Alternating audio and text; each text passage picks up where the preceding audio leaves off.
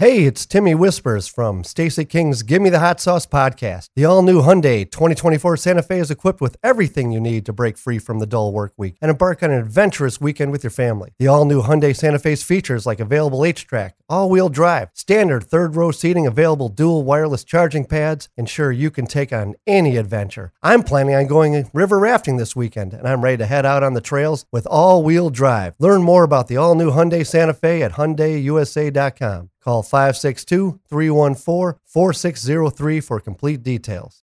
When you need mealtime inspiration, it's worth shopping Kroger, where you'll find over 30,000 mouth-watering choices that excite your inner foodie. And no matter what tasty choice you make, you'll enjoy our everyday low prices, plus extra ways to save, like digital coupons worth over $600 each week. You can also save up to $1 off per gallon at the pump with fuel points. More savings and more inspiring flavors make shopping Kroger worth it every time. Kroger, fresh for everyone. Fuel restrictions apply.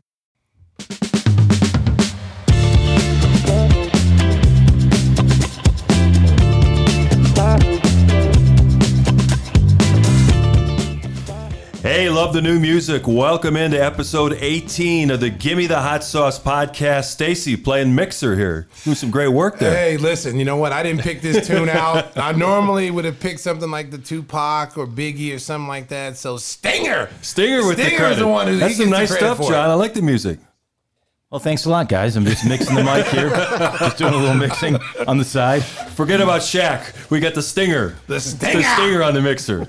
That's some pretty good work there. I want to start out with the props. First of all, I want to thank our great sponsors at Bubble Up. It is the cloud reimagined. Bubble Up, the new way to visually organize any kind of content all in one place. And hey, we want to welcome everybody. Yeah, on YouTube. This is our debut episode on welcome. YouTube. We're very excited because I know, Stacey, you said a lot of your friends, your listeners are saying, I want to see the reaction when you're telling these great stories. Yeah. I've been looking forward to it. This is something that we've all talked about eventually getting to.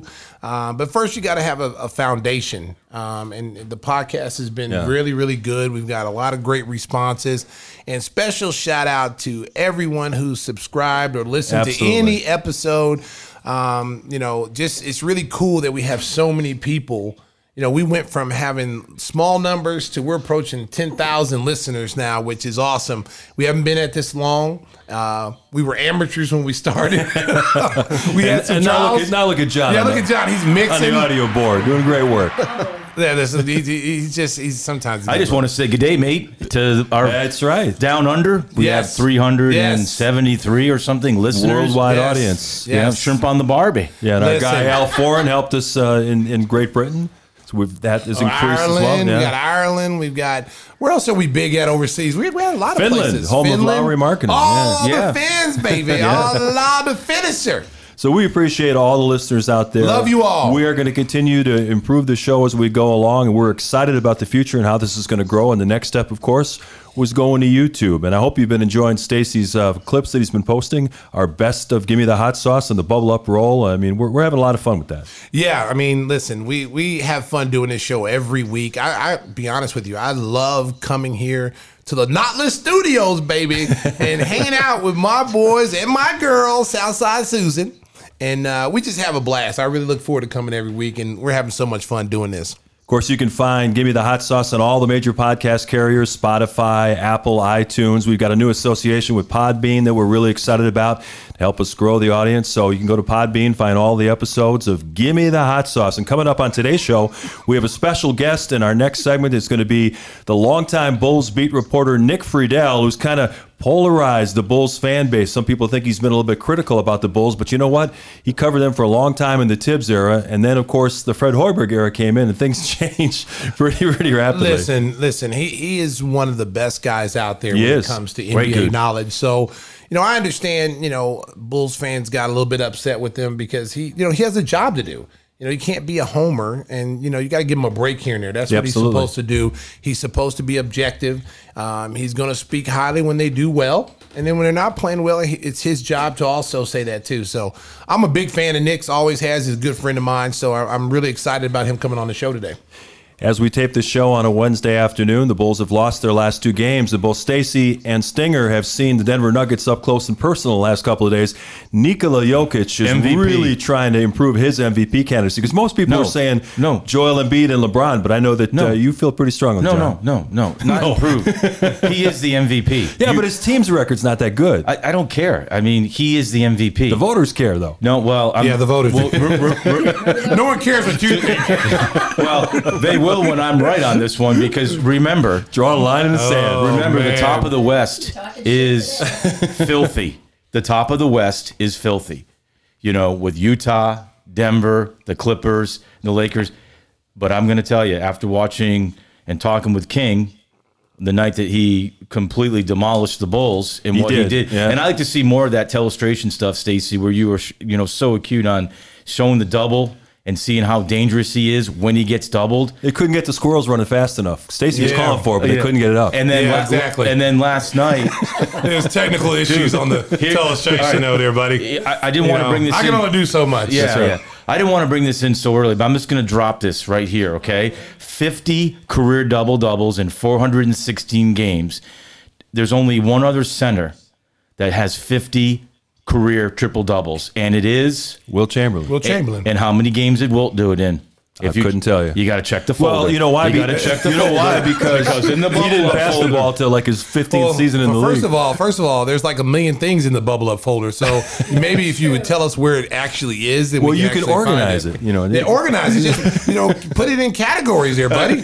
Don't just put 1,000 things in there and say go find it. I'll get my best person on it. But hey, here's the deal: 713 games. Yeah, 713 games for Wilt to get to 50 career triple doubles. It took the Joker 400. Yeah, the Joker was no joke the other night at the United Center, Stacey. I'll tell you what, Wendell Carter did the best he could, but he is undersized. He got overpowered by that big man inside. Listen, it was Gulliver's Travels, the land of the Lilliputians. That's right. That's all I'm going to say. He was a giant going against little people, okay? Yeah. Listen, I thought Embiid was big, and Embiid is very big, and he manhandled the Bulls too. He's manhandled everybody. But this kid is a little bit different because the fact that, not only can he post up and go to work on you in the post, he brings the ball up the floor like a guard. I mean, they hand him the ball and say, get us in our play, and you watch how he passes the ball. He's never in a hurry. He's not the most athletically gifted person. Like I said, if you had a pickup game, he would be the last guy picked on the pickup game. People would be laughing at him when he came into the gym. But if you got him on your team, you're never losing the whole day. There are going to be people mad saying, how in the hell did we lose to this bad body dad out here? That's what they'd be saying about Joker. But yeah, exactly. But at the same time, he's highly skilled. He understands the game, his basketball IQ, and his teammates understand. Like when they cut hard, he's going to get the ball. Yeah. He knows where the 3-point shooters are. Both him and Murray just have this rapport with one another. Like they just get it. They understand each other. They're on sync with one another. The point guard and your big man. And when you have that, man, and if they can find a third or fourth guy, I still think at the end of the day, they're going to be a team in the Western Conference Finals. They're going to move up the standings. I just don't see anybody that can match up with them other than the Lakers. Billy Donovan, one of the things I really like about him, he's very refreshing with his post-game and pre-game news conferences. He admitted afterwards, he was asked about why didn't you double-team Jokic, and he goes, well, the guy passes so well. Denver's got 3-point shooters. They got guys cutting weak side. If you send double-team help, he's just going to spot the open guy for a 3-point shot or a layup or dunk. And it's a challenge that everyone faces because, as Stinger found out the next night when they just routed Milwaukee, it's not easy to defend this guy because he is so versatile. Well, there are certain things you can do defensively against him to just try to upset the timing and the rhythm of what they do. One of the things I said, I know against the Bulls, for instance, they were allowing him to bring the ball up the floor like a guard. And he would walk up the floor with the ball right down the middle of the floor like he was the point guard. Those are areas where you tell your center, which is athletic Wendell Carter Jr., get up and work him. Get up and turn him. Make him have to dribble with duress and have to get rid of the ball earlier. Because he's not under any kind of pressure bringing the ball up the floor. He's just that's his rest time. I'm going to walk up, 6 seconds, 7 seconds. I'm going to walk up the floor and then get us in our offense. But if you're putting pressure on him, those type of situations, and then defensively too, Mark, you don't necessarily have to double him from the same place. You can double him from baseline. You can come from the high. When he puts the ball on the floor, 2 dribbles, come get him, But where the problem is with teams is their inability when he does have the post is to be able to rotate where they're supposed to rotate to. Understanding who you're running out to and who you can let shoot a 3 and who you can't let shoot 3s. I just think it's interesting what King's saying because it's making adjustments. And I've got to tell you, from the other side of it, the Bucks came in, they'd won 5 in a row, they beat the Clippers. Giannis was out of his mind in that game, and he was getting the ball late, and they were finding him. The start of that game, Malone decided to let him dunk. He had like 7 dunks. We were like, what's the record for dunks? Because he was just dunking the ball. But all of a sudden, they brought the wall in, and they couldn't really make the adjustment to the wall. And then I think, it confused some of the Bucks players. But like what Stacey was saying last night, what Jokic is doing is like, all right, come out and try to guard me. He was shooting a lot of those fadeaway. Well, they thought Brook Lopez could stay with him. Yeah, he can't. But that's the thing. He can shoot that. It's like he's a 7-footer. Jokic is slow, but Lopez is slower. So there's no way in the world that match up. Because what happens is that you have to honor his 3-point shooting. That's you can't just say, "Oh, let him have that shot." If we're going to take something away, let's take away his post game, but let's give him the 3-point shot. No, you can't do that because he's shooting close to 38-40% from the 3-point line. One thing we talked about Embiid getting the 50 burger. We talk about Jokic. Now tonight you got Zion. As we're taping, he's been playing so great. And I think he's number 1 or 2 in paint points.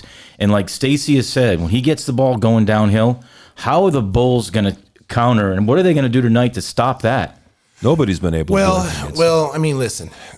Great players, you're not going to be able to stop them completely. But what you can do is try to do things to slow them down, give them different looks. One thing about Zion is that if he gets the ball in the post, it's quick moves. It's very decisive moves. He doesn't sit there and go, hold the ball, let me think what I'm going to do here. He's gone. And so you've got to try to 3-quarter the post a little bit. You've got to try to give him different looks. You got to meet him before he comes down and gets set in the offense. And then you got to make star players play defense. You cannot have guys out there who are not going to go back at him offensively to make him have to guard people. If he's out there, for instance, he's guarding someone, let's say, like a Felicio, just using him as an example.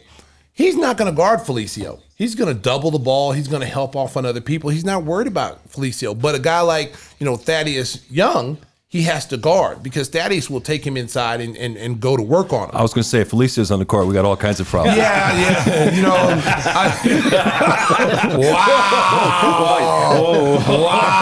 Wow, Mark. Hey, Tyson's biting the ear. Somebody was asking me a question about defending Jokic the other day, and I went through the 3 sentences. I said, well, Gafford's out of the rotation, and Luke Kornet, he's 7 feet, but he's not strong enough to hold position. I said, Felicio, he's got a nice contract. Wow. Mark, you let your hair down. Don't I just got a cut today. I think he's Tyson. blushing a little. Yeah, Tyson's over there biting earlobe. Hey, John, the one dangerous thing about being on YouTube now is people are going to see your day drinking. Well, it is documented. First of all, as Arnold Schwarzenegger says, I drink better. It's a man's drink. And second of all, it is March, and when you're Irish like Tim and I'm his sponsor. It's we celebrate the whole month. Well, first of all, I'd like to thank Mark for throwing you under the bus. No one even saw that. No, he did it earlier. I didn't mention it when it was going on. Way to get him, Mark. He took a big swig earlier in the show. So if you're watching on YouTube, you're not missing anything. Southside Suze wasn't even paying. Southside Suze wasn't even paying attention. Well, she's going to drive back. Because normally he only gets half a beer. So she wasn't even paying attention. So he slipped a bottle in, and you told on him, way to go, Mark. Way to go. Just stab him in the shower scene, baby. It's amazing what a haircut can do, huh? The camera catches all when he takes a big swig on camera. What are you going to do? I mean, it happens. He's going to go under the table, just like he's doing right now. Hey, let's get back to the Bulls. Arturas Karnisovas met the media for the first time since preseason the other night before the Nuggets game. People wanted to talk to him because he was facing his old squad. I didn't think he said anything particularly newsworthy. He said that the trade market, which the deadline is March 25th, is going to be different this year because so many teams think they're still in it. So it's going to be kind of a seller's market. I think the Bulls will use these next couple of weeks to see how they do with the one-loss record, where they stand in the playoffs, and probably act accordingly, Stacey. Well, I mean, right now the big trade piece is Thaddeus Young. Right. He's the second most sought after person behind Bradley Beal that you hear a lot of the GMs are talking about. But he's playing so well for the Bulls. It's like, that is like he might be a long-term fit here with the way he's playing. And he's a great guy. And this is, I think people look at this year as being like a shock. Like, we didn't know Thaddeus Young could do this. But if you go back and you look at Thaddeus' career, he's been a starter his whole career. He's been a big-time player his whole career. But he's played in smaller markets. He was in Indiana. He was in Minnesota. He started off in Philadelphia, where he's a key piece on those teams. But he's a heck of a player. And, it'd be tough for the Bulls to part ways with him. But, if you get something in return that's worth your while, and especially if they look at their team not being where it needs to be, because you got to remember, they only brought, AK and Mark, their only two players they've got here is Patrick Williams and Garrett Temple. Right. Those are the only two guys. Yep. The rest of these guys were from other situations, other general managers, traded through here. But so I don't know if they're as loyal to everybody, as you would think. And Susan, what are you doing? I thought it was an assassination attempt. The camera catches all. Yeah. I think Susan forgot we were on YouTube. She's like moving around the room like we're just doing a podcast. Sound out of your iPad.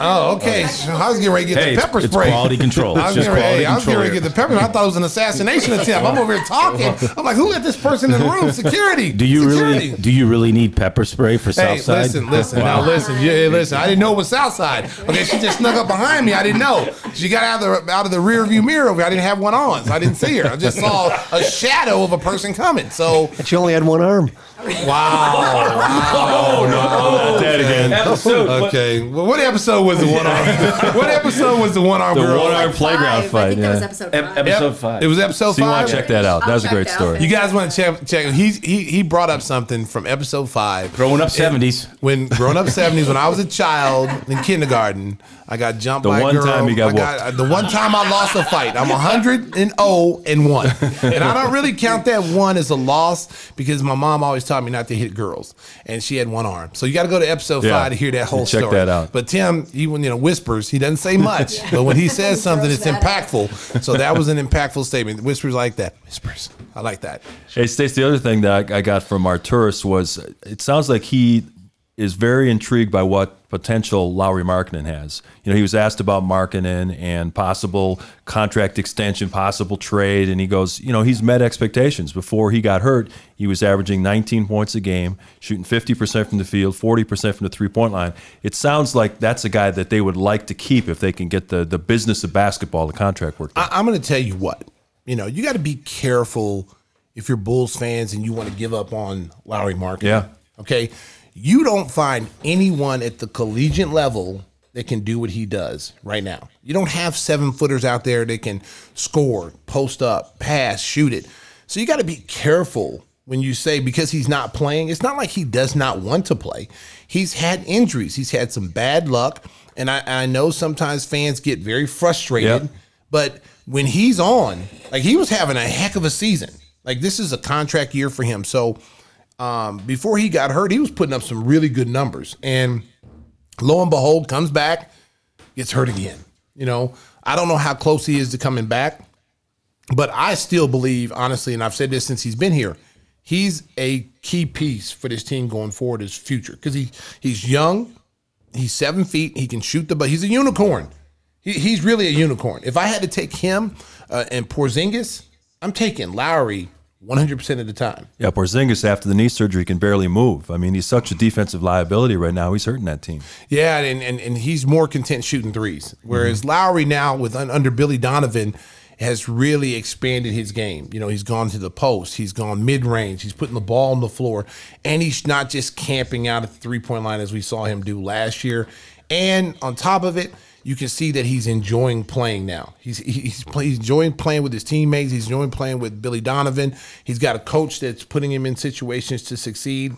And it's just been, like I said, it's just been some bad luck. But I'm with AK, man. You can't just you can't let that kind of guy walk out the door, man, because you may not ever see it again. Yeah, it'll be interesting to see what Nick says about Lauri, because he was there in the Madison Square Garden.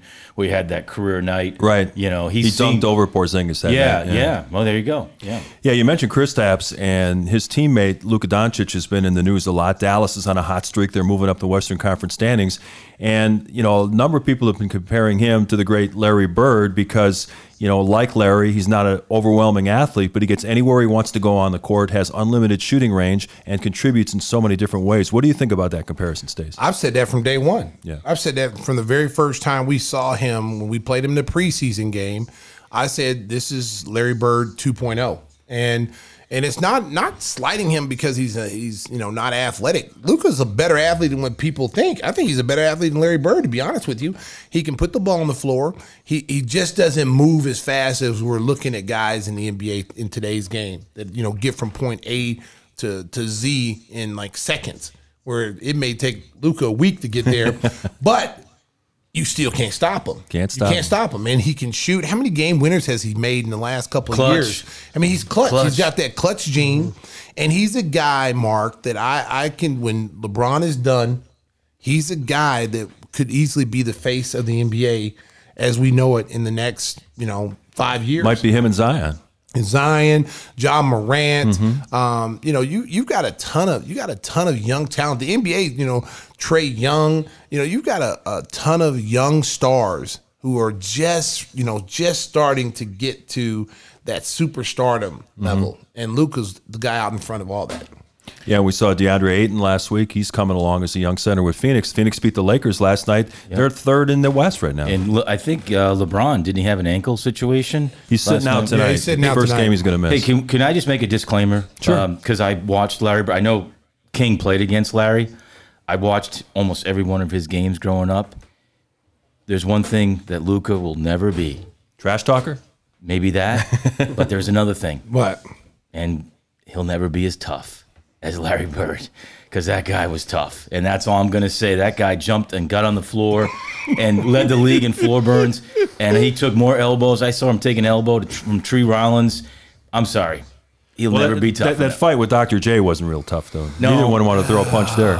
Come on, King. Am I right on that one? Another disclaimer from the other side of the room. Yeah, another you disclaimer. can see the reaction on YouTube. Listen, no, I will say this. Larry Bird was very tough. Okay, I ain't gonna lie. Larry Bird's tough. If I gotta go in a foxhole, I'm going with Larry Bird. If I gotta go down a dark alley in the streets of Boston, I mean, I could walk by myself because I'm a bad dude, my dang self. You know, I'm good with these hands. But if I had to take somebody, it'd be Larry Bird. You know, Luka cries a lot. Luka kind of complains a lot. You know, you'll never see Larry Bird crying to the officials, but Luka's always like, you know, with the hands, like, please call me, coach. I'm Luka, call foul, you know. Yeah, he does cries. a lot of whining, you know. And that doesn't mean he's not a great player. He is a great player. I'm a big Luka fan.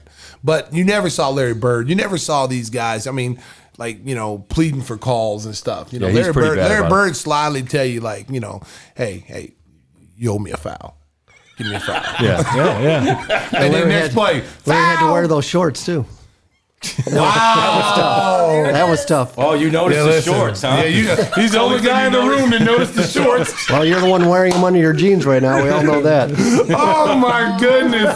Oh, wow. You know, I think this is a good time to bring our guest in. Yeah. He's a John Stockton Things fan, are getting too. a little bit out of Stockton control. shorts. He wears those at the health club.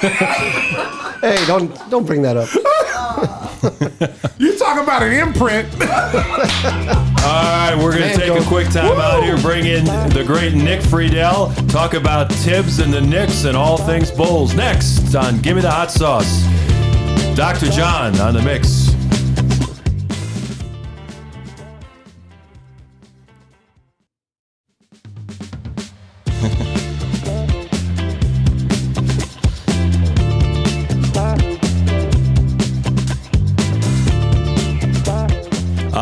yes. Can you feel the love? Loving the new music here on Gimme the Hot Sauce. It's a great way to introduce our new friend. You know, Nick, we were going to bring in the old ESPN 1000 jingle, but they got copyright to it. So, you know, the thing ends with, and he loves Steak and Shake. When's the last time you've been to Steak and Shake? Nick Friedel joining us on Gimme the Hot Sauce. Oh, man, it's great to hear y'all's voices. But, Mark, it's been a while because I went back home to Orlando during the break, and my 2 Steak and Shakes are shut. So I making it through the pandemic, like all of us somewhere. But my 2 that I grew up going to, they are no longer. Yeah, I think you're in the Chicago area. They're pretty much gone, too. I found one the other day, Nick. You? I was up in Crystal Lake, baby. And I was hungry. For me, my man. I was hungry, baby. Very seldom. My wife's from Crystal Lake, so I was starving. So I said, man, I'd like to find a Steak and Shake. And then all of a sudden it appeared, man. I thought it was just a gift from God, brother. Because hey, Steak and Shake is the best. The best hamburgers, best. Period. I found one. Some at 2 a.m. after a game. That's the place. Yeah, they had a White Castle, and them White Castle run right through you, boy. They slide down pretty quick. They're real. A slider is for real. That's what they named it, slider. It's a real slider. You know, Stacy, I took my son on a visit. He was checking out law schools. We went to check out Cal Berkeley in the Bay Area, so I had to get a recommendation on a cheeseburger from Nick Friedel because he has scouted them all over the country. Wow. He gave me a great recommendation, and we enjoyed it. So, Nick, you could publish a book. You could do an online service. I mean, you're a versatile guy. I'm ready for it, Mark. In case everything falls apart at some point, the burger aficionado game is probably where I'm headed. Hey, we want to talk to you about all kinds of things NBA. We should probably start with the Bulls, and they're having a nice season under Billy Donovan. Obviously, not much change to the roster, but a new front office, a new coaching staff, and it seems like he's freed up a lot of these guys. They're playing with a lot more freedom on offense, and it's led to them being in playoff contention. What have been your observations from afar watching this young Bulls team? They play hard. And, guys, after all these years, it's nice to see that again on a regular basis. I've always liked Billy a lot. I think he was a really nice choice by the new front office, and I think that's the key. You get the right coach in place, and you get him leading the direction of the team in a good way, and things can happen. And it reminds me from a distance, obviously there's not the same talent on the roster right now, but it reminds me of when Tibbs came in and everybody kind of went, okay, everybody knows where to go and everybody knows where to be. And on top of having Billy there and Arturas and Mark Eversley, it just feels like there is a change. And from where I sit, it was a needed change. I think it was a few years past due, but they made it happen finally. And it's good to see. And then you get the play of Zach LaVine, who I know is going to the All-Star game, and he's had a hell of a year. I think there are building blocks here where you think that all the bad times that everybody's dealt with for a while, those might be finally going away. When you talk about building blocks, and one of the names that always pops up is Lauri Markkanen. He's had some bad luck the last couple of years due to injury, Nick. This year he's had some bad luck. He started off, very, very well. When he has played, he's put up some very nice numbers. What do people on the outside think about Lauri Markkanen? Is he a long-term answer for the Bulls? Do you see them moving him at some point? What do you think about that? Thanks. I don't think so. I don't think he is a guy that you're going to give a huge deal to, and then he's going to lead you back to the top. We all sat and watched that rookie year, and I can remember being in Madison Square Garden, and Lowry was dunking on dudes, and he was dropping like 35, 17. You're going, whoo, this guy is it. This guy is kind of going to be that next face of the team. And because of injuries, because of inconsistencies, I think when you talk to people around the league, they're just trying to figure out who Lowry is still. And that's not a good sign a few years later when you're trying to decide, do you want to pay this guy? Do you want to make him a long-term piece? So for me, I know he's had better numbers to start this year, but then, of course, another injury popped up. I'm moving him if I'm the Bulls because the number he wants and the number that they would feel comfortable giving him right now based on what he's done seems like a very, very wide margin. So I'm not sold on Lowry, and I'm not sure what they're going to end up doing, because he has talent very clearly, but I don't know if you could trust that talent to get them to a different point. How about Zach LaVine? I mean, you mentioned him earlier, Nick. He's having a great season, his first All-Star game appearance. And I know that you took a little heat from Bulls fans on social media because you accurately pointed out in the defensive metrics, he ranks near the bottom in the NBA. It's funny how polarizing this guy has been. Remember when he signed that offer sheet with Sacramento? A lot of Bulls fans are going, why do they match that for? Now that's one of the best value contracts in the NBA.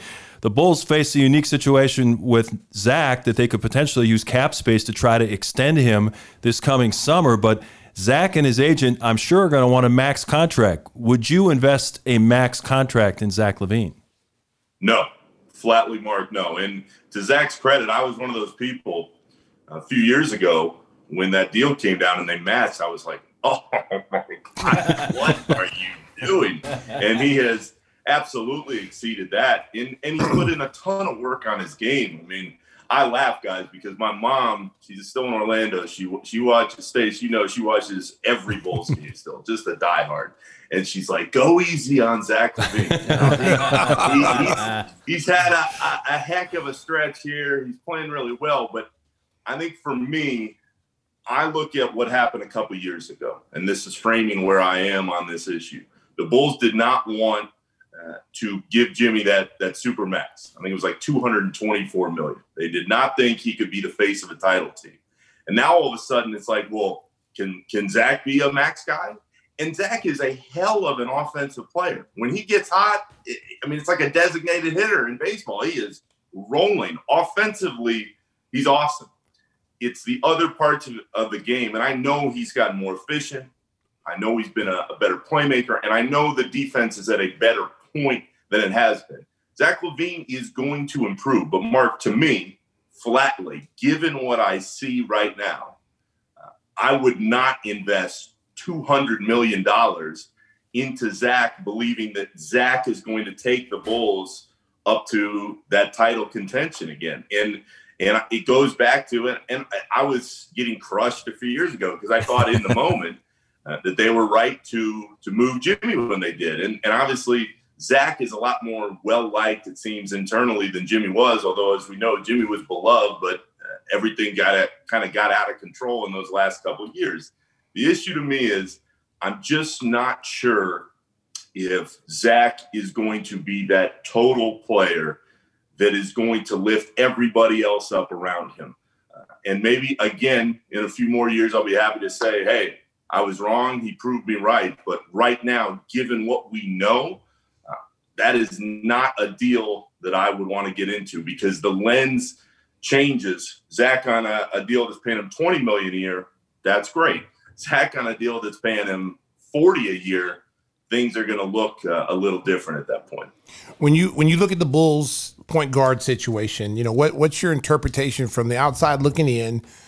Kobe White's development as a point guard. Do you look at him, Nick, as a long-term answer at the point guard position? That he's going to be a guy that they're just going to have to groom into that position and he's going to have to grow in that position? Or do you see the Bulls at some point saying they don't think he's a point guard and go in a different direction? Stace, I don't think he's a point guard.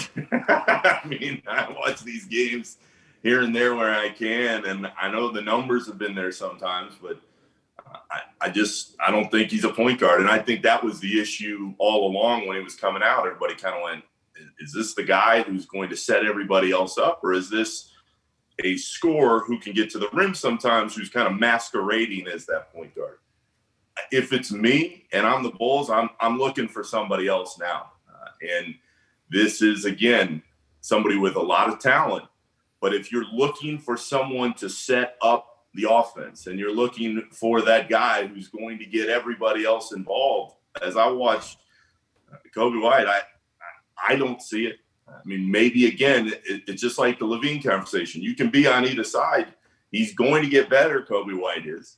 And do you trust that he's going to get better in being that point guard of the future?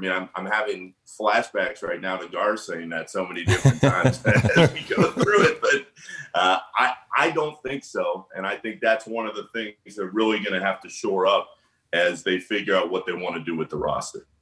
So if you're keeping track at home, all the Nick Friedel haters out there, he wants to trade Lauri Markkanen, doesn't want to max out Zach LaVine because it's not worth it, and Kobe White's not the point guard of the future. Other than that, though, the Bulls are doing great. So it's at Nick Friedel on Twitter. Make sure you do that. Hey, let me ask you about somebody else you can bash. The Rising Stars rosters are just been announced as we're taping on Wednesday afternoon, and neither Patrick Williams nor Kobe White was named to the U.S. squad. Of course, they're not going to play the game because of the pandemic restrictions, but they did want to name. Yeah, what? But they did name the squads. But check out the U.S. roster. What? It's pretty darn good. It's Zion, John Morant, LaMelo Ball, Anthony Edwards, Tyrese Halliburton, Tyler Hero, DeAndre Hunter, Michael Porter Jr., James Wiseman, and the one you maybe can question would be Keldon Johnson. But San Antonio's having a nice year. Man, Patrick Williams should be on there. What do you think, Nick? Yeah, Patrick Williams should be on there. Is Patrick Williams a keeper for you? You trading him too? Yeah, no. We'll see what he can do over the next couple of years. I think Pat Williams has a bunch of talent. And anybody you talk to in that building will tell you, hey, he could be that guy that the Bulls really need him to be over time. And I give this front office credit because I think a lot of people around the league, when the Bulls picked Williams, they went, that high? Yeah. Really? And you see the flashes. The question with any young player is, can they turn the flashes of talent into something more over the next couple of years? So my hope, and if you're a Bulls fan, you've got to just believe that with Pat Williams and who else with Kobe White, that all these people, myself included, who are saying, you're good, but you don't belong on this roster, or you're good, but you don't deserve this contract right now. They use it as motivation. And that's when you have this kind of young team, you always hope that somebody can keep pushing that level. And we saw it. Certainly, I look back on Joakim, all the people through the years are like, he's good, but he'll never be a difference maker. And then he was right there near the top of that MVP voting, won a Defensive Player of the Year award. I look at Jimmy, how many people were like, he's good, but he's just a defensive stopper. And he used all that negativity and all that doubt, and he pushed himself to become what he is now. So you hope that history repeats itself in that conversation. But I was a little surprised, too, that Williams wasn't on that roster. Now, Nick, we just got a chance to see Denver come through on their East Coast run here. And I know they've been battling injuries all season long, guys in and out of the lineup. But looking at Jokic, in person, like I've seen on TV what he's doing. But I came away the other night going, wow, man, this kid is a lot better than what I thought. And this kid in Denver is going to be a problem once they get everybody healthy, because you remember Murray has been battling a shoulder injury all season long. And so he hasn't been 100%, but he's starting to get to 100% now. This is a team. Do you think this is a team, when it's all said and done, they'll match their situation they did last year in the bubble and be able to push their way to the Western Conference Finals and challenge whoever, the Lakers, the Clippers? I think the Lakers and Clippers are still a cut above, Stace. But I'm watching Jokic the same way you are, and I'm going, he's better. Yeah. I mean, this guy is a legit MVP candidate. He's going to be right near the top of that conversation. And if you combine where he is and where Murray continues to go, you give yourself a chance. The thing that I worry about as far as Denver goes is you've got a team that got a taste of real success down there in the bubble, but who else is that guy who's going to step up and help when Jokic at least is slowed a little bit or Murray can't get it going? I know a lot of people thought it was going to be Michael Porter Jr. I'm still not sold there, but that roster has a ton of talent up top. And I think that they're going to be a presence for a lot of years. I just don't know this season if they can get over that hump and get through the West and get into the finals. Hey, Nick, I want to go back to something that you mentioned on the Zach Lowe podcast. I found it fascinating, having been there. with the three alphas, and I just want to get the He's record. telling that story again. Oh my God! I get to the question quicker. I just want to get to the record The straight. three here. alphas. The one guy that was in the right, the one guy that called him out, and the one guy that worked with. I remember watching him with Isaiah Cannon and working with the young guys. The Rondo. Can you please tell people that Rondo was in the right and he did what was right for the team, being a team guy in that situation. With the bad rap he got in Dallas, but that situation, those two were in the wrong and Rondo was in the right. John, I have a story that'll put it all into context. There you go. For the point that you're asking. There was a shoot around or a practice in late March or April of that season. And this was after Jimmy and Wade had just destroyed all the younger guys. It was unbelievable. Before we go too deep down the rabbit hole here. Yeah.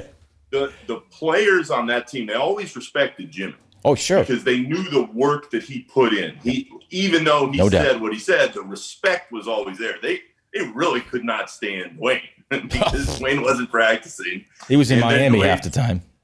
Right, and he calls them all out. But the scene that always sticks out to me as far as how much Rondo was respected was we're at the shoot around in Philly.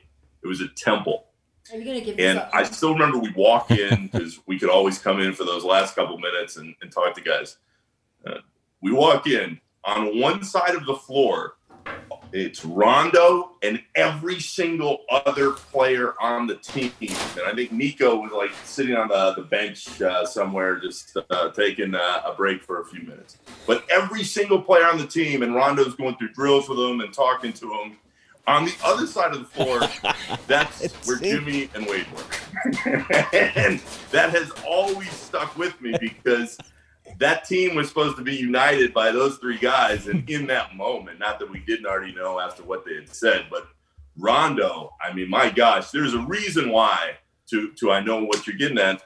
Rondo's going to be a head coach. Whenever Rondo decides, I'm retired, I'm done, I want to go coach, he's going to, because he had the respect to that room, and universally in that moment when everybody was getting crushed and he stood up for all those younger guys, he understood the balance within the locker room, and they loved him for it.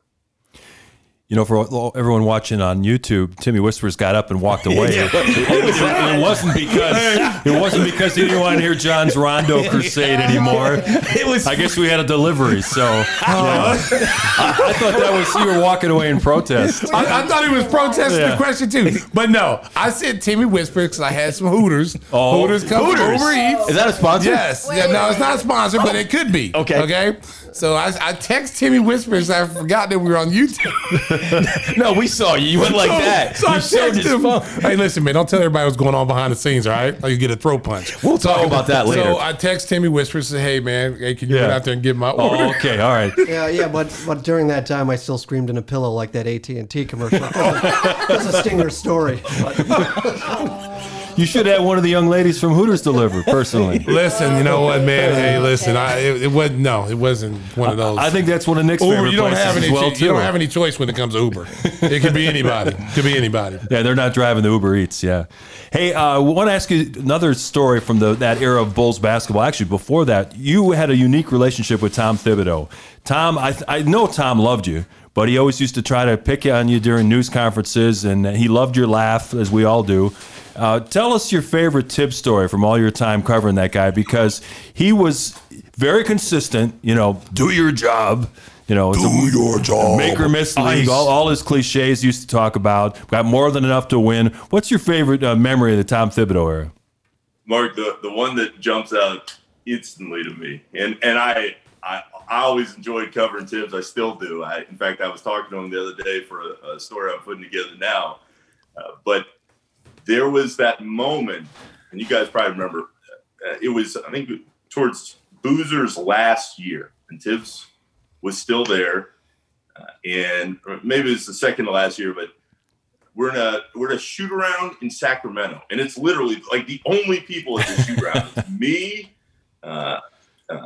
Agray, KC, and Cowley. Yeah, and Boozer is over there at the shoot around, and I think Agray asked him, like, what he felt like when he was getting, because remember he was getting pulled late.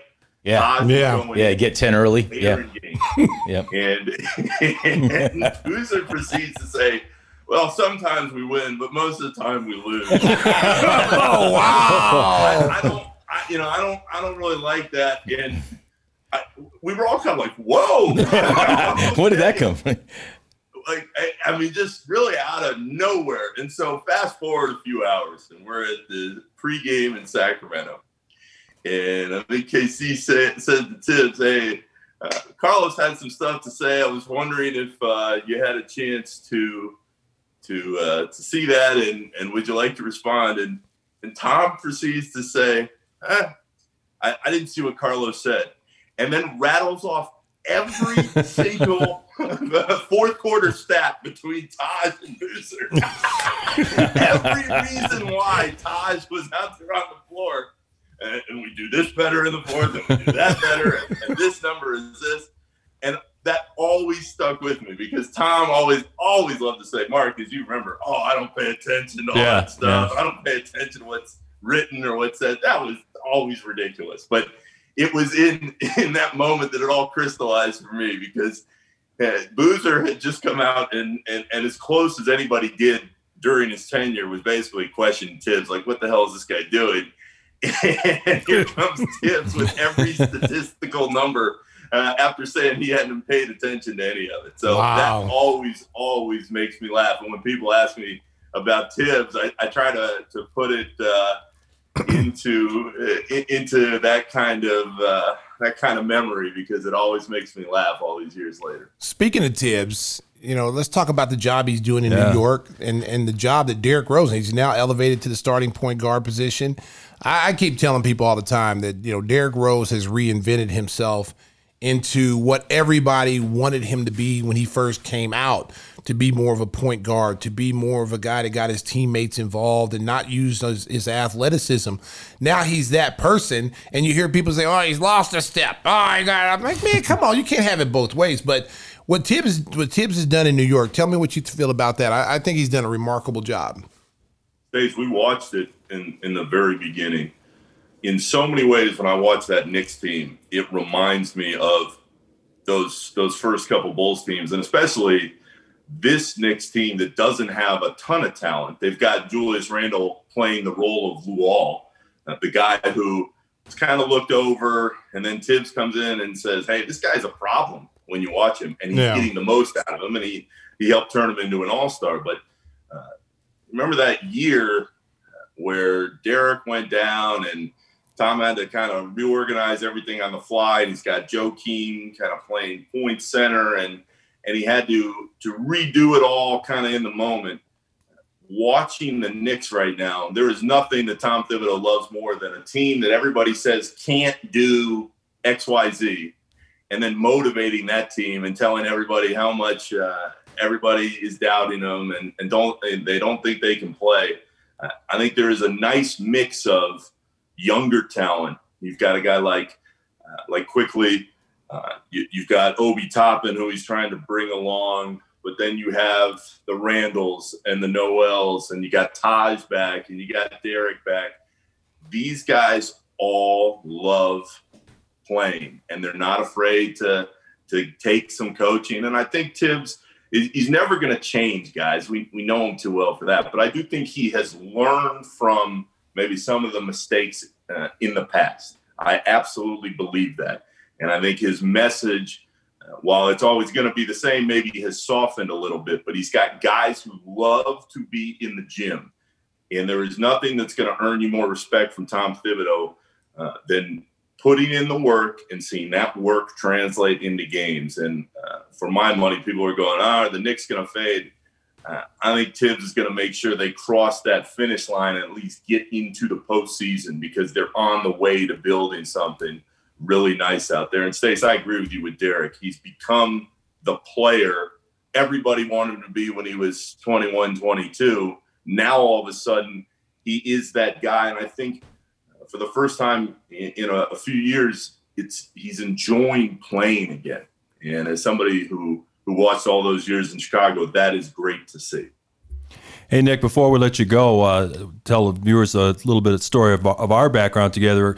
We first got a chance to work together on the beat, and I tried to recruit you to come into NBC Sports Chicago, and I was setting up meetings with the executives. I mean, this guy's the best guy out there. We got to bring Nick Friedel. And you mentioned Agri Sam, who was the Bulls insider for a while for the website. He left, and I really wanted to get Nick in. And Nick goes in and has a conversation with management, and they threw nickels at him. And he goes, Mark, I can't work for nothing. You know? I want the job, but I can't work for nothing. And look what a star you are now. You're a big TV star at ESPN, living in the luxurious San Francisco Bay Area. How is your life now? And thank God you didn't take that job, right? Oh, man. No, hey, Mark, like you do, I have a lot of friends still there, but everything worked out. And, you sure did. Everything worked out really well, and I've really enjoyed my time here covering the Warriors, especially that last KD year, guys. I've never seen more drama day in and day out than being around that team. But it's been a fun challenge. But truly, like I miss Chicago. There's only one Chicago. There's only ever going to be one Chicago. So I'm hoping, like so many people who I know are listening to the podcast and who have followed y'all for years, that team becomes what everybody thinks they can over time. I think they're a long ways away, if we're being honest. But it's been fun to kind of see the league differently being out here for the last few years. But truly, Mark, you bring that up. I mean, and I've told you this a lot. I always appreciated that you stuck up for me, not only in that moment, but over time. And Stace, the same thing goes. I mean, you were so nice to me in the very beginning when I didn't know anybody. I mean, Mark, absolutely, you were too. But I mean, I knew no one coming to Chicago. Right. And in fact, Stace, I would miss if I don't remind everybody of the story. It makes me smile so hard every time. I was on the radio show. In fact, Hoodie always reminds me. I'm on the radio show with Hoodie. It's a Saturday afternoon prior to some Bulls game. And we're on the radio, and we're talking about something. You tell Hoodie, like, Hoodie, Nick comes up to me and he introduced himself for the first time. And he's like, I thought you were a brother. I did. On the radio, I thought you were a brother.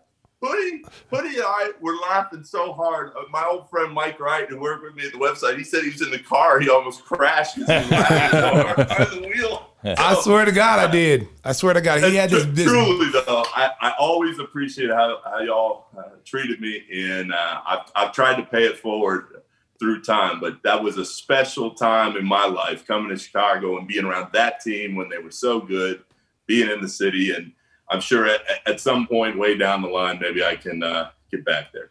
Yeah, I'm not gonna lie, Nick. I'm so happy to see you to the success that you come, because I always knew. I mean, you have a voice. I always said you had the voice. The voice is booming. A lot of people wish they had a deep voice like me and you, Nick.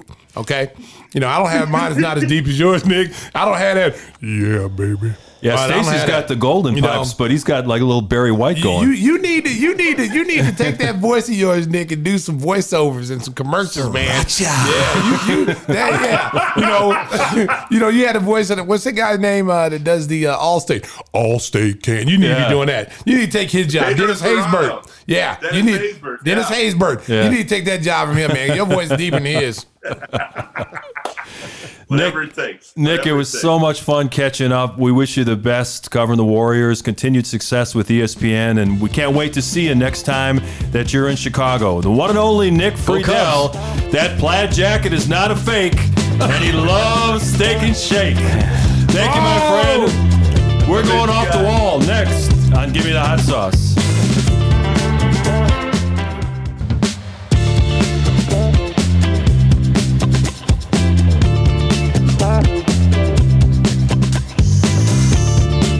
Oh, yeah, all we need is Chuck Swirsky dancing. No, we don't. No, we don't. You just ruined a good moment there. Hey, that was the worst thing about the Bulls dropping those last two games. I was wondering what kind of new moves Chuck was going to come up with. Listen, he worked some basketball in the last one. Listen. Don't encourage that. Don't encourage that, okay? No, stop. It is time for Off the Wall, and that certainly would fit into that category. If you listened to the last episode, and if you didn't, where were you? Southside Susie took a trip to Alaska, a brief trip, squeezed it all in 5 or 6 days, but you covered a lot of ground. We want to hear about that. What was your favorite part of going to Alaska? Well, first of all, I'd like to thank you guys. We got to get you on the I would YouTube. like to thank you guys for the movie recommendations because you pretty much ruined my life on the way to Alaska. I watched The Edge between Chicago and Seattle, and then I watched The Gray from Seattle to Anchorage. Those are the King's recommendations. Get you in the mood. Yeah, that was good. And I thought about getting back on the plane and heading home. Shout out to Colonel Deal and his family. Deal. Yep, for hosting me. He invited me to come up, and I honestly, he told me that as long as he's been living there, I was the first person to accept an invitation to visit during the winter. I don't think they accepted me to come. Wow. But I would say the most exciting part was the dog sled ride. I think Stacy, you tweeted out a short clip. That was unbelievable. It was really fun. We went up to Chena Hot Springs.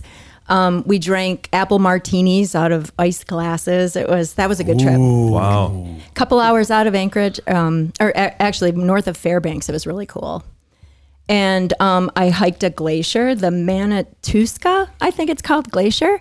So I think next time you recommend movies to people, you should probably go for Ice Age because it was pretty cool. We slid down those ice tunnels and it was awesome. But I didn't see a single bear nor a single killer wolf, just a bunch of moose and caribou and bald eagles. And it was pretty awesome. Well, Tim will tell you the moose will get you, right? Everything she just mentioned will kill you.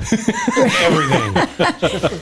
And I could have used some of Stacy's astronaut diapers because we drove. Oh, yeah. Explain that to us, Southside. We drove 7.5 hours to get to the Chena Hot Springs, and when I zoomed you guys, I was laughing. So I was like, "There's literally no one. I mean, 100. You can go 150, 200 miles, and there's no place. Really? Yeah, it's astronaut diapers or a bottle. That's about it. Yeah. So if I ever go on a trip to Alaska, I will be packing astronaut diapers. Absolutely. Because if you got to wait 150, 200 miles to go to the bathroom, I'm just gonna sit in the seat and go.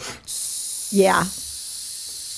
Too much information. I'm just letting it go. I'm letting it go. It's free. What about the natural scenery? People talk about Alaska all the time, and as you mentioned, that most of the time they'll say go in the summer so you can enjoy more of the surroundings. But what was it like in the dead of winter? Well, I waited until after February 15th because the colonel said the mountains, like the sun would clear the mountains.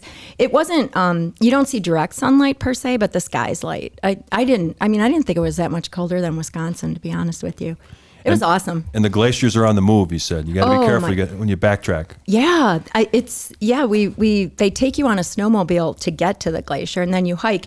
And literally, we couldn't get back the same way we came because something had melted, and they're like That's living scary. things. It was awesome. I'd like to go back to the reindeer sausage because if anybody knows Southside, she's like Julia Roberts in Notting Hill, where she tucks the.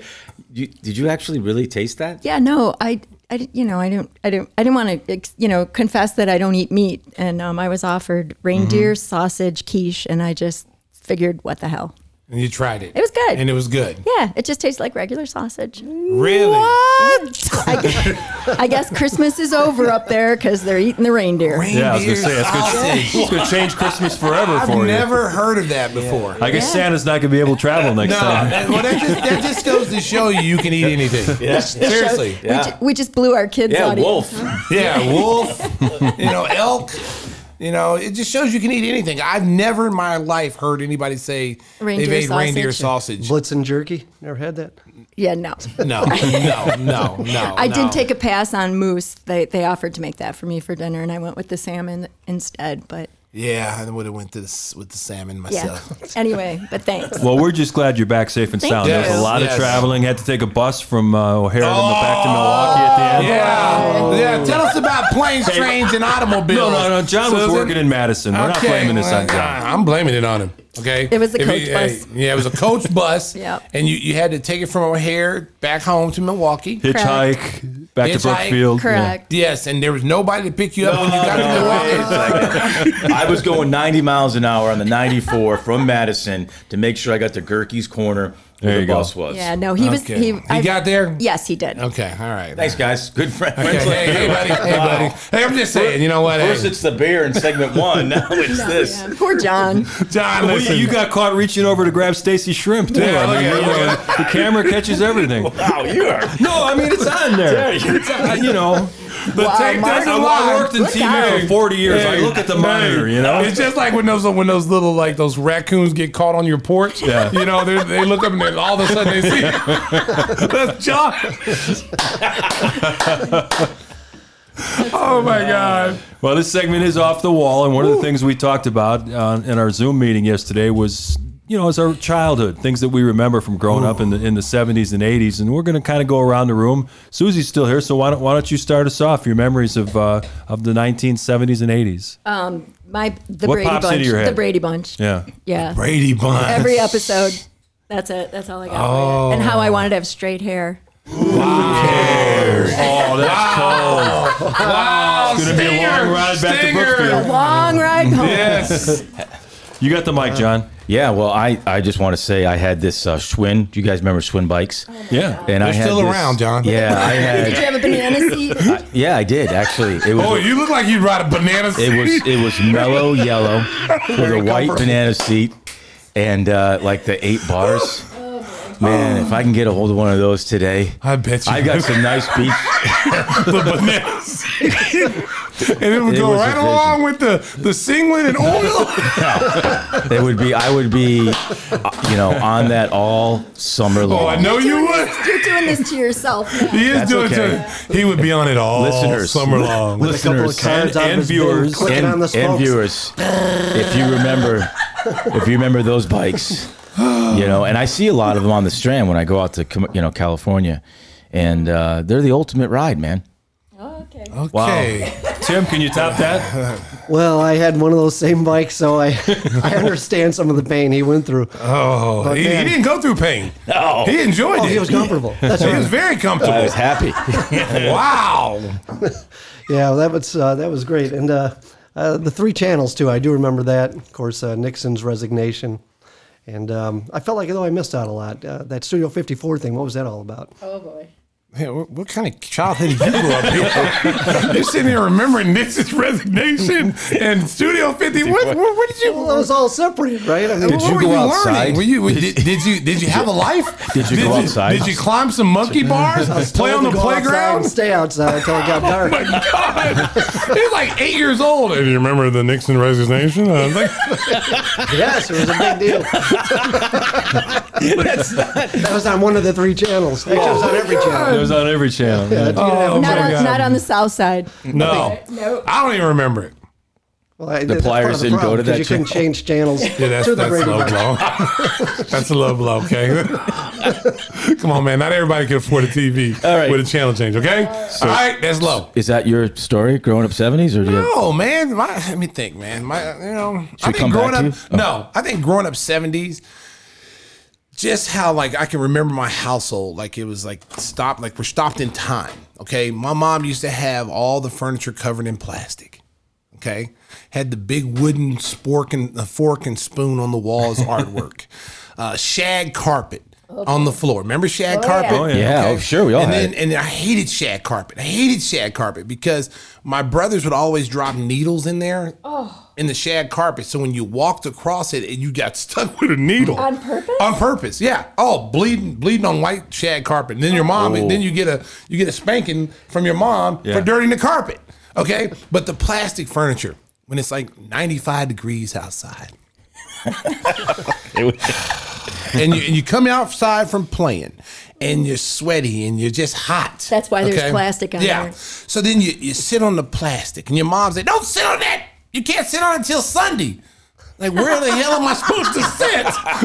This is the only furniture we got in the house, Mom. Where am I supposed to sit? Get your little dirty butt. Don't you sit on my furniture, my nice furniture. We only sit on it on Sunday. I'm like, but see, everybody in my neighborhood was the same way. Their kids couldn't sit on the furniture until like Sundays, you know? So that was church and everything. But I remember that. It's just like, wow, that was That was the time of indestructible furniture. Vermiculon, You guys remember those games? Yeah. But my Those couches are still there. my mom's furniture like seemed like it lasted like 20 years, and the reason why it lasted 20 years because we never could fucking sit on it. Like, seriously, I'm just being honest. I mean, you couldn't sit on it, so I just remember that kind of stuff. So it's just, the 70s was great though. It was great. The Brady Bunch, Leave It to Beaver, Buffy and Jody, The Family Affair, some of the TV shows that you don't even see anymore that Mr. French, yeah, and what was the little doll's name? The little doll that Buffy always had, Miss Beasley. There you go. Wow. Good Miss memory. Beasley. Then you had the Dick Van Dyke Show. My Three Sons. Petticoat Junction. Ooh. Petticoat Junction. I always wanted to know what they were doing behind that big water tower. They were taking a shower, and I was just like, I was a little pervert. I was like, well, I wish I could get in there and swim in there while they're doing that. And then I go back. That reminds me of being a little pervert. I'm sorry. This is the Zoom meeting, I think, memory. No. I used to have, when I was in first grade, I used to have like this hot first grade teacher. She was so pretty, pretty teacher, just starting out, whatever. I didn't know how old she was. I was a kid. I wasn't really worried about age at that time. You think you had a chance? Just possibilities. I think there was a chance. I thought I had a chance as a child. I thought I had a chance, but it didn't work out that way. But she used to like, have this thing called a litter bug. And it was made out of styrofoam. It was an actual bug that looked like a bug. So she'd always place this in your desk if your desk was dirty. So when you're out of her class, if school's over, 3:30, 4 o'clock, she'd go around and look at everybody's desk. Whoever's desk was dirty, the litter bug was in there. Okay, so I figured out a way, because I was a little pervert at the time. Just keep that on the down low, people. I wanted to spend some more time with the teacher. Okay, so I have those little ways, like, she'd walk by my desk and then she'd get in front of me and I would just like kind of drop the pencil. Try to just look at her. Just look at her legs. She had long legs, just beautiful long legs. I was still like first grader. I was a first grader, but I was thinking, country boys, we're way ahead of everybody else, okay? We're much more advanced than some people are. Like John, I'm waiting for the sriracha sound effect, John. Yeah, sriracha, John. Where's it at? Give me the hot sauce. Sriracha. There you go. I like that. So she put a litter bug in my sauce. Listen, you only need to do it one time. I think we heard it the first time. So she put a litter bug in my desk, and I started figuring out that I would miss recess if I had this litter bug. So, needless to say, in order to spend some time with this teacher, which I thought was hot in the first grade, I would always mess my desk up on purpose to get litter bugs every day, so I could stay and hang out with the teacher, on recess. And then all my friends like, why do you never get to come out on recess? Why you always got to stay in? Just got a messy desk. Messy desk. Did you notice the compact mirrors you had taped to the top of your shoes? Oh no! Wow, you see, you taken a good story, a good wholesome story, and made it perverted. Creepy. Hey, you're the made one, it creepy. You're the one who told us that on the Zoom meeting yesterday. But I gave you the R-rated version. I didn't give you the PG-rated version. I'm sorry. And way to throw me under the bus in the Zoom meeting. Yeah, huh? Wow, this Your is teacher could be listening. This is throw me on the bus. A lot of that going on today. Wednesday. Yeah, there's a lot going on. Episode Mark, 18. Mark, we didn't get your... I'm the oldest one in the group, so I was going through, middle school and high school in the mid-70s. You getting drafted or something? No, Okay. I missed the Vietnam draft by a few years.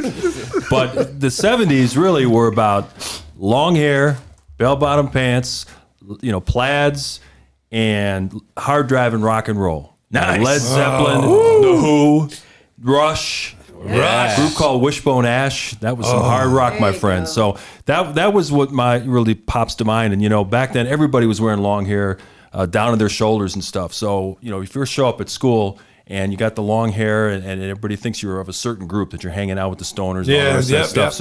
So then I went out for basketball, but the coach had a strict rule that you had to get the buzz cut. So you get you go into an old-fashioned barbershop in Milwaukee, and they look at you like, what's this hippie doing in here? And I say, well, you got to cut it all off. I got basketball practice on Monday, so then you have to take on a whole new identity. So you had to sacrifice the salad. Had to give it all up, yeah. but thankfully the salad's still holding up. It is. Good salad. Yeah. The salad looks good right now, brother. Yeah. All right, we're going to bring down the curtain on Off the Wall. Coming up next, we're going to go around the sports world. It's our rapid fire segment. Coming up on Give Me the Hot Sauce.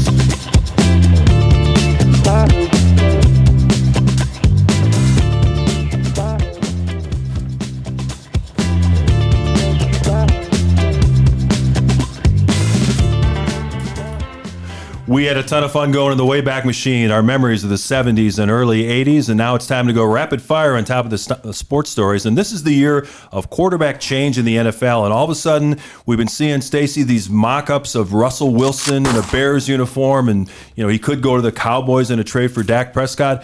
When we start the NFL season in September, it's going to be crazy to see how many quarterbacks are in different places.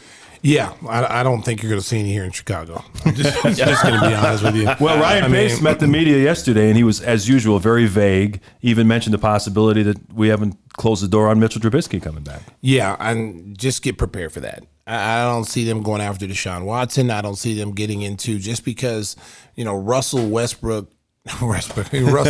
Wilson has decided that he has certain teams he wants to play for, and the Bears were on their list. Right. I mean, that excites the Bears fans. Like, the possibility of him coming here excites you, but that's not going to happen. You're going to have to give up a lot to get him. I mean, he's an all-pro quarterback. It's just not going to happen. I mean, if you're going to go that route, then you go get Deshaun Watson. He's younger. He's just, to me, he has a better upside, because the system in Seattle, and it's really set for Russell Wilson, Mr. Triple Double. Yeah, we still might be better off with him than Trubisky, though. Wow, I'm a Mitch Trubisky fan. Mitch, if you listen, brother, hey, just work out, man, get stronger, and come and prove everybody wrong. Because I think his place is here if you get the right people around him. Again, you got to get an offensive line. Now, you can go out and get all the quarterbacks you want. Russell Wilson will have the same problems here that he's having in Seattle, probably worse. At least he does have an offensive line that can protect him a little bit, but he'd be running for his life here. So if they don't go out and get some offensive line help to whoever the quarterback is, it's going to be the same thing over and over and over again. Well, here's what Nagy said: leadership, decision making, and you have some versatility as a quarterback with your legs. Great. Running for your life is what he's saying. Because they're not. Is he talking about Trubisky? Well, I guess he's not ruling out Nick Foles or the possibility of signing Mitchell Trubisky again. Well, Russell Wilson apparently is somewhat interested in the city of Chicago because it's a big market. His wife's a big celebrity. So, the idea of living in Chicago is somewhat appealing to him. But the problem for the Bears is whether it's Watson, Wilson, or any kind of trade. Offensive line. They have the 20th pick in the first round, and that doesn't have much value. Well, and again, you are just kind of sweeping the problem underneath the rug. Mm-hmm. Russell Wilson is complaining about taking too many hits in Seattle. Yeah. Imagine what's going to happen to him here. Seriously. You want to get hit. Seriously, that's his biggest thing, and then he's having some kind of fallout, what you're reading. I don't know. I'm not there. But, Pete Carroll and his sons supposedly, in his eyes, have too much authority. Yeah. And he said it. And he said it. Yeah. My problem with that is listen, you got paid a lot of money to be the quarterback. You got paid a lot of money. Now he wants, personnel decisions, and no, man, it don't work that way. It doesn't work that way, man. You get paid to play quarterback. You give your opinions in the quarterback room with the quarterback coaches and the offensive coordinator. You say, hey, look, this play doesn't work. Let's try this play. That's where your input is. Yeah. Not when it comes to making personnel decisions. People get paid a lot of money to do that. And when you start allowing players to bring on who they want to bring on or to go out and go get this guy and it doesn't work out, then the player's saying, well, it's the management's fault. They brought him. They brought him here. I'm just a player. Right. It just opens up a can of worms. And I'll say this about Jerry Krause, and I'll always say this about Jerry Krause. The only person that could actually put Michael Jordan in his place as far as player and front office was Jerry Krause. Jerry Krause didn't care if Michael got mad. He basically told Michael, and this is why Michael to this day doesn't like him. He basically told Michael, you get paid to play. I get paid to run the front office. You do your job at your best of ability. I'll do my job at the best of my ability, and we'll win championships. And what happened? They won a lot of championships. 6. I remember with 2 different distinctly good teams, and I know Mark was there to cover it. But, yeah, that's incredible, the job that he did there. And he doesn't get the credit that he deserves, and it's a shame, too. Because if his name was Jerry West, he'd be the greatest GM of all time. If his name was, Red Auerbach. If his name was anybody else, it could have been Bob Simmons. It'd be Bob Simmons, the greatest GM ever. Yeah. 2 separate three-peat teams. Yeah. Only constant was Scotty and Michael. Everybody else was new.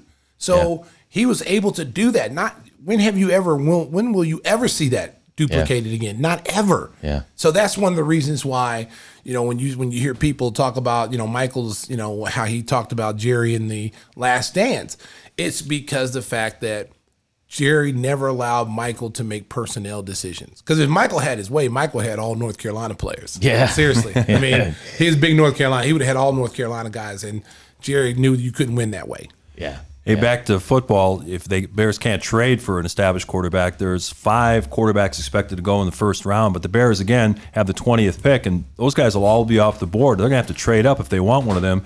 It was interesting that Mel Kiper, the draft expert for ESPN, is comparing Mac Jones and his ability to throw the deep ball to Tom Brady, the Stingers' favorite player. Now Brady was drafted in the 6th round. That famous shot of him at the combine where he looks like the guy with the dad body, the dad body at 21. Boy, did he change over Jim time. Carrey. Yeah, well, Yeah. all I can say is nobody saw Tom Brady coming. So No, for Mel 6th Kiper round to make pick. that comparison, you didn't see him coming. I mean, the only team that did were the Pats. I mean, let's face it, the Pats made that move and drafted him and elevated him to a starter when Bledsoe got hurt.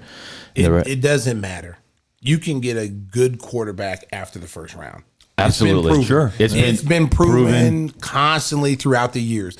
So you don't have to have a first round pick to grab a so-called elite quarterback. What you have to do is you have to have personnel people that are smart enough to see through things and say this kid down the line, maybe he's 2 years away from being an actual franchise quarterback. We can store him, stash him, and then you can keep a Foles or you can, keep a Trubisky until he's ready to pass that torch to that guy. There's been a lot of guys in this league that didn't go in the first round that are first round talents. Right. Dak's 4th round. Yeah. Joe Montana went the 3rd round. Yeah, there you go. So, yeah, you can get a quarterback beyond the first round, but Bears fans are getting impatient. They want them to get their guy who can be a quarterback for a long time. Give me a lineman. Yeah, give me some linemen. Start getting me some linemen in the first round, and then Yeah. we'll go to some quarterback in the later rounds. Yep. Brett Favre, 2nd round. Yeah. Well, there you go. No, actually, he was late first round, wasn't He he? was 2nd. All right, we'll look that up. We need our stat checker. right. So, Southside, look that up for us over there. This is the first time we've convened since the Tiger Woods accident. And I'll tell you what, when you first saw the images on CNN or whatever news network you like to watch, boy, it brought back memories of Kobe, and you're thinking, just let's hope Tiger's going to be okay. And he communicated to his fan base via social media on Sunday when all the golfers wore red to honor him, which was a great thing the PGA Tour did. What were your guys' reaction when you first heard the news that Tiger had been in this serious car accident? Shocked. Yeah. Shocked. The first thing I thought was Kobe all over again. Yeah. Because I remember exactly where I was, what I was doing when that news hit.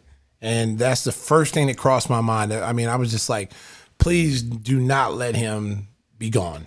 That was my first. Please don't let him be gone. And I tell you what, when you looked at that car crash, there's really no way in the world he should have survived. It I mean, rolled. the man upstairs, very God, fortunate, boy, yeah. had his healing hands on him and protecting him. Because I tell you what, even some of the people who were there, first responders, they had to cut him out with the jaws of life. Yeah. And the first thing some of those people said when they did interviews is like they are surprised that he's alive. Yeah. I remember the day before, I think it was the day before that Sunday, the Nissan Open. It's not called the Nissan Open, but it's the Riviera Country Club, a place that he started as pro, and he's doing an interview with Jim Nantz. And, he was very reflective on his career and his back and hoping that he'd, make it back for the Masters. And it's just amazing because I just remember stopping and watching. I was in the truck. We were doing a Bucks game, and I just was watching before the game, and I just stopped and watched that interview. For whatever reason, I mean, it's Tiger Woods. You always, and just him and Nance together, and it was just such this, very reflective moment, like I said. And then you find the news, and I did reach out to JR, our guy, JR Stage Manager Stars, and he lives up there, and he said, yeah, it's it's a really crazy, you start going downhill, and if you watch your speed, it can be a little dicey in those Palos Verdes hills. So. But I same thing when I heard Georgia Life and the whole thing, and I was just like, oh my God. Yeah, and he was there to give golf lessons to celebrities. He had given lessons to Dwayne Wade the day before, and they had been together, and Wade just couldn't believe that the guy he had just seen was involved in this serious crash. So whether he gets back to competitive golf or not really isn't important at this point. Just thank God that his kids, Samantha and Charlie, have their father. We're just grateful that he's going to be okay. And appreciate life, man. I Yeah. mean, one minute you're here, Next minute, you're not. I mean, so you got to appreciate life. Yeah, and I love the fact that the players wore his iconic red and black on Sunday. You know, I said that already, John. Oh, you did? Yeah, I'm sorry. It's in the bubble up folder. Wow, okay. I must have been just thinking about Sleep. Tiger. It also ends up being a great safety ad for that brand new car that was coming out. That's who he was driving. I mean, at the end of the day, they were talking Yeah. about all the safety features. Yeah, and they were amazed the cabin held up as well as Yeah. it did the front cabin. Yeah. the new Genesis SUV. Yeah, so as you said, thank God Tiger's going to be okay. That's going to do it for Rapid Fire. We're going to rapid fire the rest of the show. We're going to go on the down low with stories from some behind-the-scenes broadcast tales. That's next on Gimme the Hot Sauce.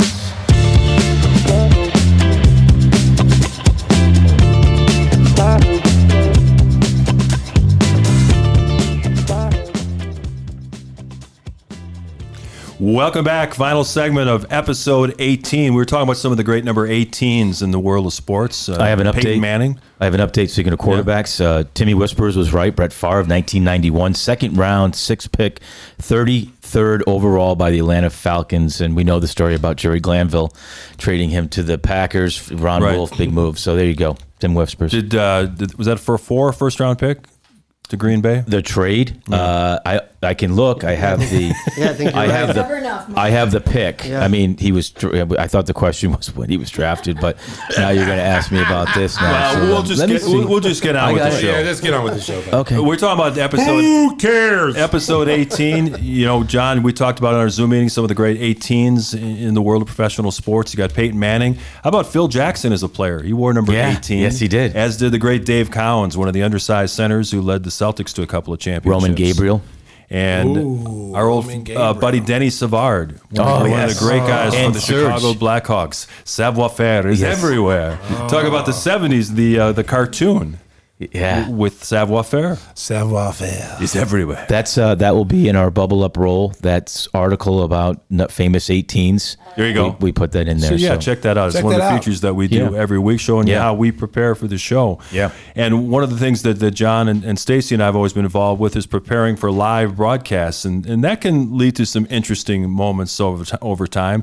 You know, a couple of years ago, Neil Funk decided he was going to cut back on his schedule, and the Bulls were preparing for a number of people to fill in on the games that Neil wasn't going to be at. They were basically serving as auditions for a lot of guys who wanted to see if they could partner up with the great Stacey King, and I went up to a Bulls executive, head of communications, and I said, you know, if you need somebody to fill in a game, I'd be happy to do it. Thinking, well, there's no way in hell they're going to let me do it because I had no background doing play-by-play, and I was kind of locked into that role as a pre and post game host. Well, lo and behold, it was near Christmas time, and I guess nobody else wanted to travel to Toronto, Canada, so I got tapped on the shoulder and go, hey, you want to go to Canada and do the game? And I'm like, yes. Yes. So you know, it gets more complicated because I got to get a passport to get into Canada, Yep. and I was amazed at how Canadians don't seem to like Americans that much. I'm showing my passport every 5 feet. You know, it's like, Yep. Well- what are you doing here? What's your business in Canada? Well, King loves to tell the story. Every time we would go to Canada, they would put us on the very last terminal, right? And poor King, we'd have to walk. Oh, it's like 5 miles. It is. It's five. the worst. Yep. It's the worst. Yeah. And what makes it so bad? knew was this you was got good. me started. See, I got him You got going. me started. I got him going. Okay, so you got to envision this. Okay, so we go into this. We play the game, and we're the last people out of Right. Canada. All the NBA teams always fly out there, you know, after games. So it's late at night, like probably 10 o'clock. So they know this routine happens. They know it. Okay, so the airport is closed. There's Yeah. no one there. Right. There's no more planes in any terminals, like Terminal 1, 2, 3, no planes. They put us at Terminal 56.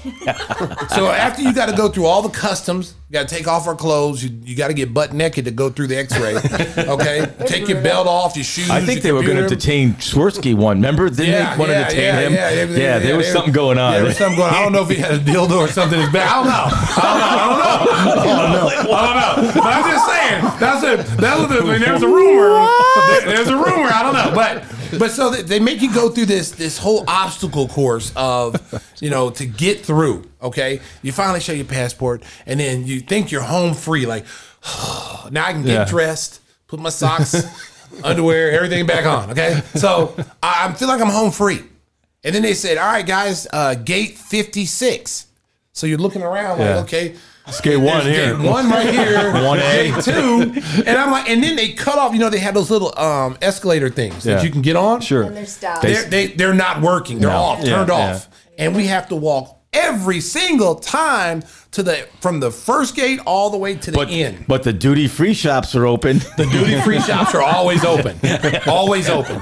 So, and I just never could understand, like, if the airport is closed and all the terminals are open, why does the Bulls plane always have to be in the very back? And a lot of times because we beat Toronto. So I used to think because we beat Toronto, they were Right. punishing us. Oh, okay. There it is. I used to think, and then Enjoy your walk as but you leave then- our country. Yeah. But then I started asking other people, like, do you guys have this thing? Because you got to understand, when we come into Toronto, it's the easiest route to come in. Or am I lying? Yeah. It's so easy. You're probably there 5 minutes.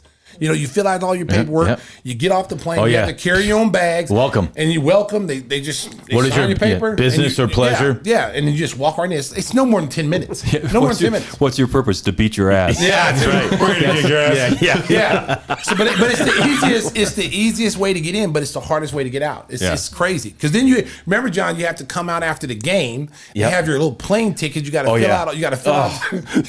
It's like seriously. It's like you're doing some espionage. And you don't or want something. to, you don't want to lose those little tickets because Yeah. you just don't know. Oh, if you can get another one. So yeah, because it's like the bus is dark and you're tired, and you put that little ticket somewhere, and you just don't know when you get to the gate. But I think we were talking about broadcasting, but Yeah. No, these are great stories. Okay. But what I was leading up to was this is the first time I was going to get a chance to call an NBA game. So I did a ton of preparation, very nervous, and 2 buses leave for the arena. The players generally go on the first one.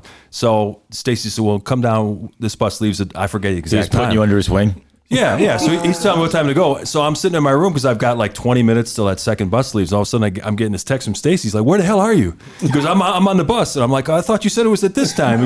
He says, "No, everybody's on the bus." And I'm like, "Oh, shit." So I'm flying down there to get on the bus. And then there was a little bit of a traffic jam to get into the arena. There's kind of a roundabout way they went in there. And I'm getting more and more nervous. I'm like, "Oh, geez, I got no time to prepare." We had to record the open and all the rest of this stuff. So anyway, ball goes up in the air. And I'm so jacked up. I'm calling it like it's a radio game. I'm so-and-so passes to so-and-so. And so we get to the first timeout, and Stacey goes, "Slow down. Slow down."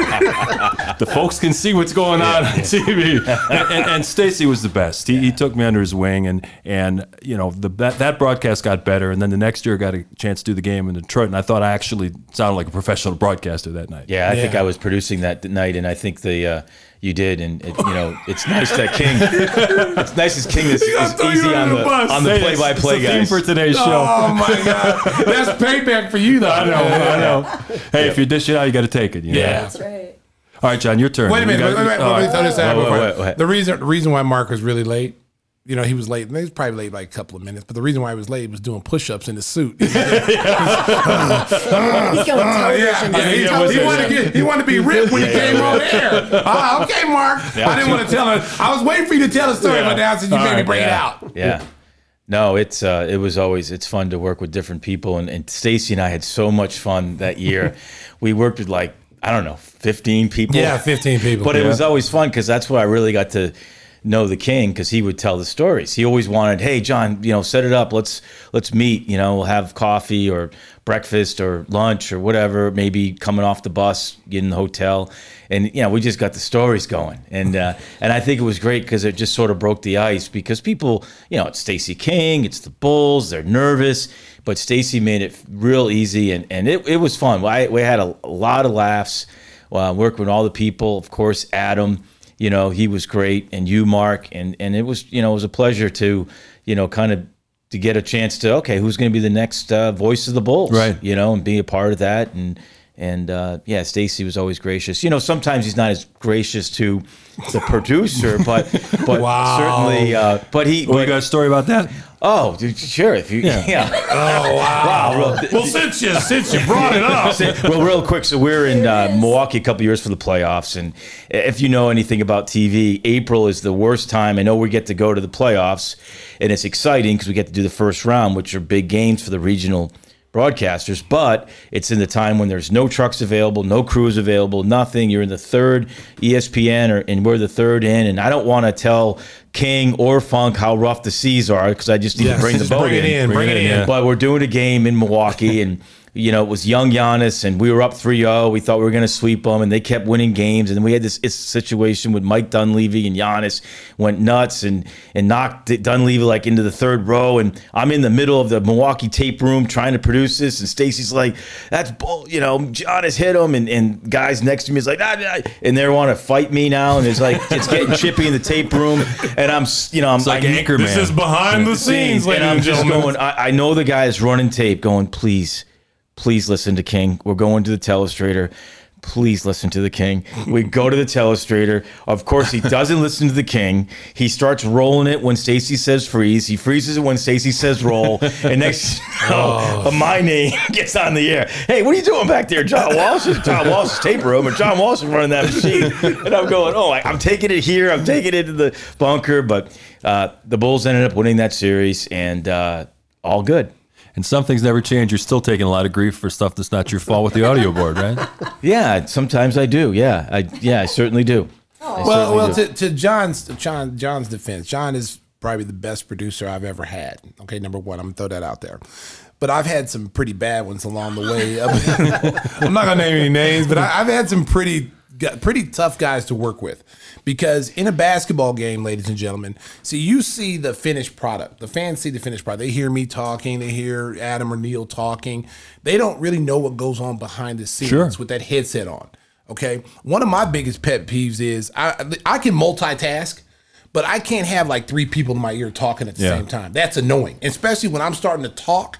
Then I hear these voices. Everybody's talking in my ear at one time. John knows. John's like, when he's talking, shut up. Okay, he knows. Okay, so I never had to worry about it. He talks. I listen. Yeah, he knows. But there's some people I work with. They're talking. Hey, I want to order a ham sandwich, and I'm like, yo, dude, let me hear what I'm talking about. Hey, listen, man, I don't really give a damn about your ham sandwich. Please stop talking in my ear. Yeah. It's annoying, you know? And then as far as like, you know, I do throw the producer under the bus sometimes. I'm not gonna lie. But I've worked with guys that have forced me to throw them under the bus. Okay. So when people when they see me, you work with me, Mark, when I call for a telestration play, I've already marked off what I want to see. Yeah. So I get in there and I hit the little button and my talkback button. I'll say, let's use John's name for giggles. John, I need you to mark off the play that happened right there. So I hear him and I tell the tape guy, hey, clip that. Yeah. That's Telly 1. Yes. That's how I would do it. And the next one would be Telly 2. And then, you know, series of plays would go by and then we'd go to break and then I'd have Telly 1 or Telly 2. Call up which one. Hey, King, this is what you want to see? And he'd look at it. Yes. And go. So when I look at it in the break, I'm assuming when we come out of break, I'm going to see the same thing we just talked about. Makes sense. Does that make sense? Isn't that weird? That's what I'm expecting. Then we just talked about it off break. I saw it. I marked off. We're going to freeze it, roll it. I've already said all that. So when we come back, all right, ladies and gentlemen, we're going to go to the Taco Bell telestrator play. And now we're going to see, you know, Kirk Hinrich coming off a single double. This is how they play defense, yada, yada. All of a sudden, it's not Kirk Hinrich coming off a single double. It's someone dribbling the ball out of bounds. Right. So now I'm sitting there like with a dumb look on my face. The fans can't see it. Yeah. I'm sitting there like steam coming out of my ear because we just got done discussing this. Okay. So what I do is, I go, well, that's our idiot producer, you know, John Sohn Walgren or somebody's name. You know, and I'll call him out because if you're watching it, you're saying, oh, Stacey King made that mistake. Because you think I'm actually doing the editing and I'm doing all the stuff with the telestrator because it's my telestrator, I'm doing it. Yeah. But I'm not the one. I'm just the guy who tells you where to stop and play certain things, and this is what I want to see. Now, the people in the truck are the people responsible for. That's why I always give them credit, because a lot of times when we win Emmys and stuff like that, you know, about making a call or something, it's not all about us. It's not the guys behind us make us look so good. Right. I mean, even when we're not at our best, they make us look good. That's why, like John, I always say with this guy here, like I worked with him for 8 years. And the transition that we had from the other producers that we had was like night and day. and he is a national level producer, and he's missed this day on our broadcast now. You know, everything's different now. You know, Neil's riding off in the sunset like Shane. You know, and I'm that little boy. I'm little Tommy. Little, Shane, come back. You know, I'm that guy. So he's off riding off in the sunset. You know, John's in Milwaukee. You know, we've had changeover. You know, so and sometimes change is good and sometimes it's bad. You know, it just all depends on how you look at it. But he's awesome at what he does, and that's one of the reasons why he's on Give Me the Hot Sauce podcast as my producer, because he is a producer extraordinaire. And since we're saluting John, I want to thank him as well for producing the game I did in Toronto, the first play-by-play broadcast I did. We had several conversations, traded emails. We went through everything that I wanted to talk about, had a great open plan, and you killed it, Mark. You made it great. But so Mark, you absolutely killed it. You know that, and it's a pleasure to be the man behind the man. When stuff goes well, because it's awesome. You know, that's my challenge. So next time you do a Big Ten game, tell them a broadcaster could maybe help them out. Yeah, absolutely. and seriously, I mean, we're giving John all this love. Yeah. We're showering him with flowers. Yes. This may be the last time that happened. Just saying. I mean, that might have lasted for the whole year, baby. You're only good at your last button push. That's right. Yeah, what happened to Stinger? Well, He's still a Stinger. He's still Stinger. Oh, okay. He's still Stinger. You but, can see the Stinger too on Yeah, YouTube. but right now we're just kind of like, we're showering John with love. Yeah. But this may be the last time it happens. I'm just being honest. Mark the tape. Episode 18. Time to bring down the curtain. We hope you enjoyed the look behind the scenes of how live television goes on. We're loving the music that John has brought to the table. We want to thank our special guest, Nick Friedel. Nick! We love Susie's stories about her trip to Alaska. Susie! And we're looking forward to next week. We're planning on having Jamal Crawford, the former Bulls sharpshooter, on Jamal Crawford. episode 19 of Give Me the Hot Sauce. We're moving. Freddie Lynn. So plan for that. Stacy, take us home. Drive home safely, Chicago. Beef.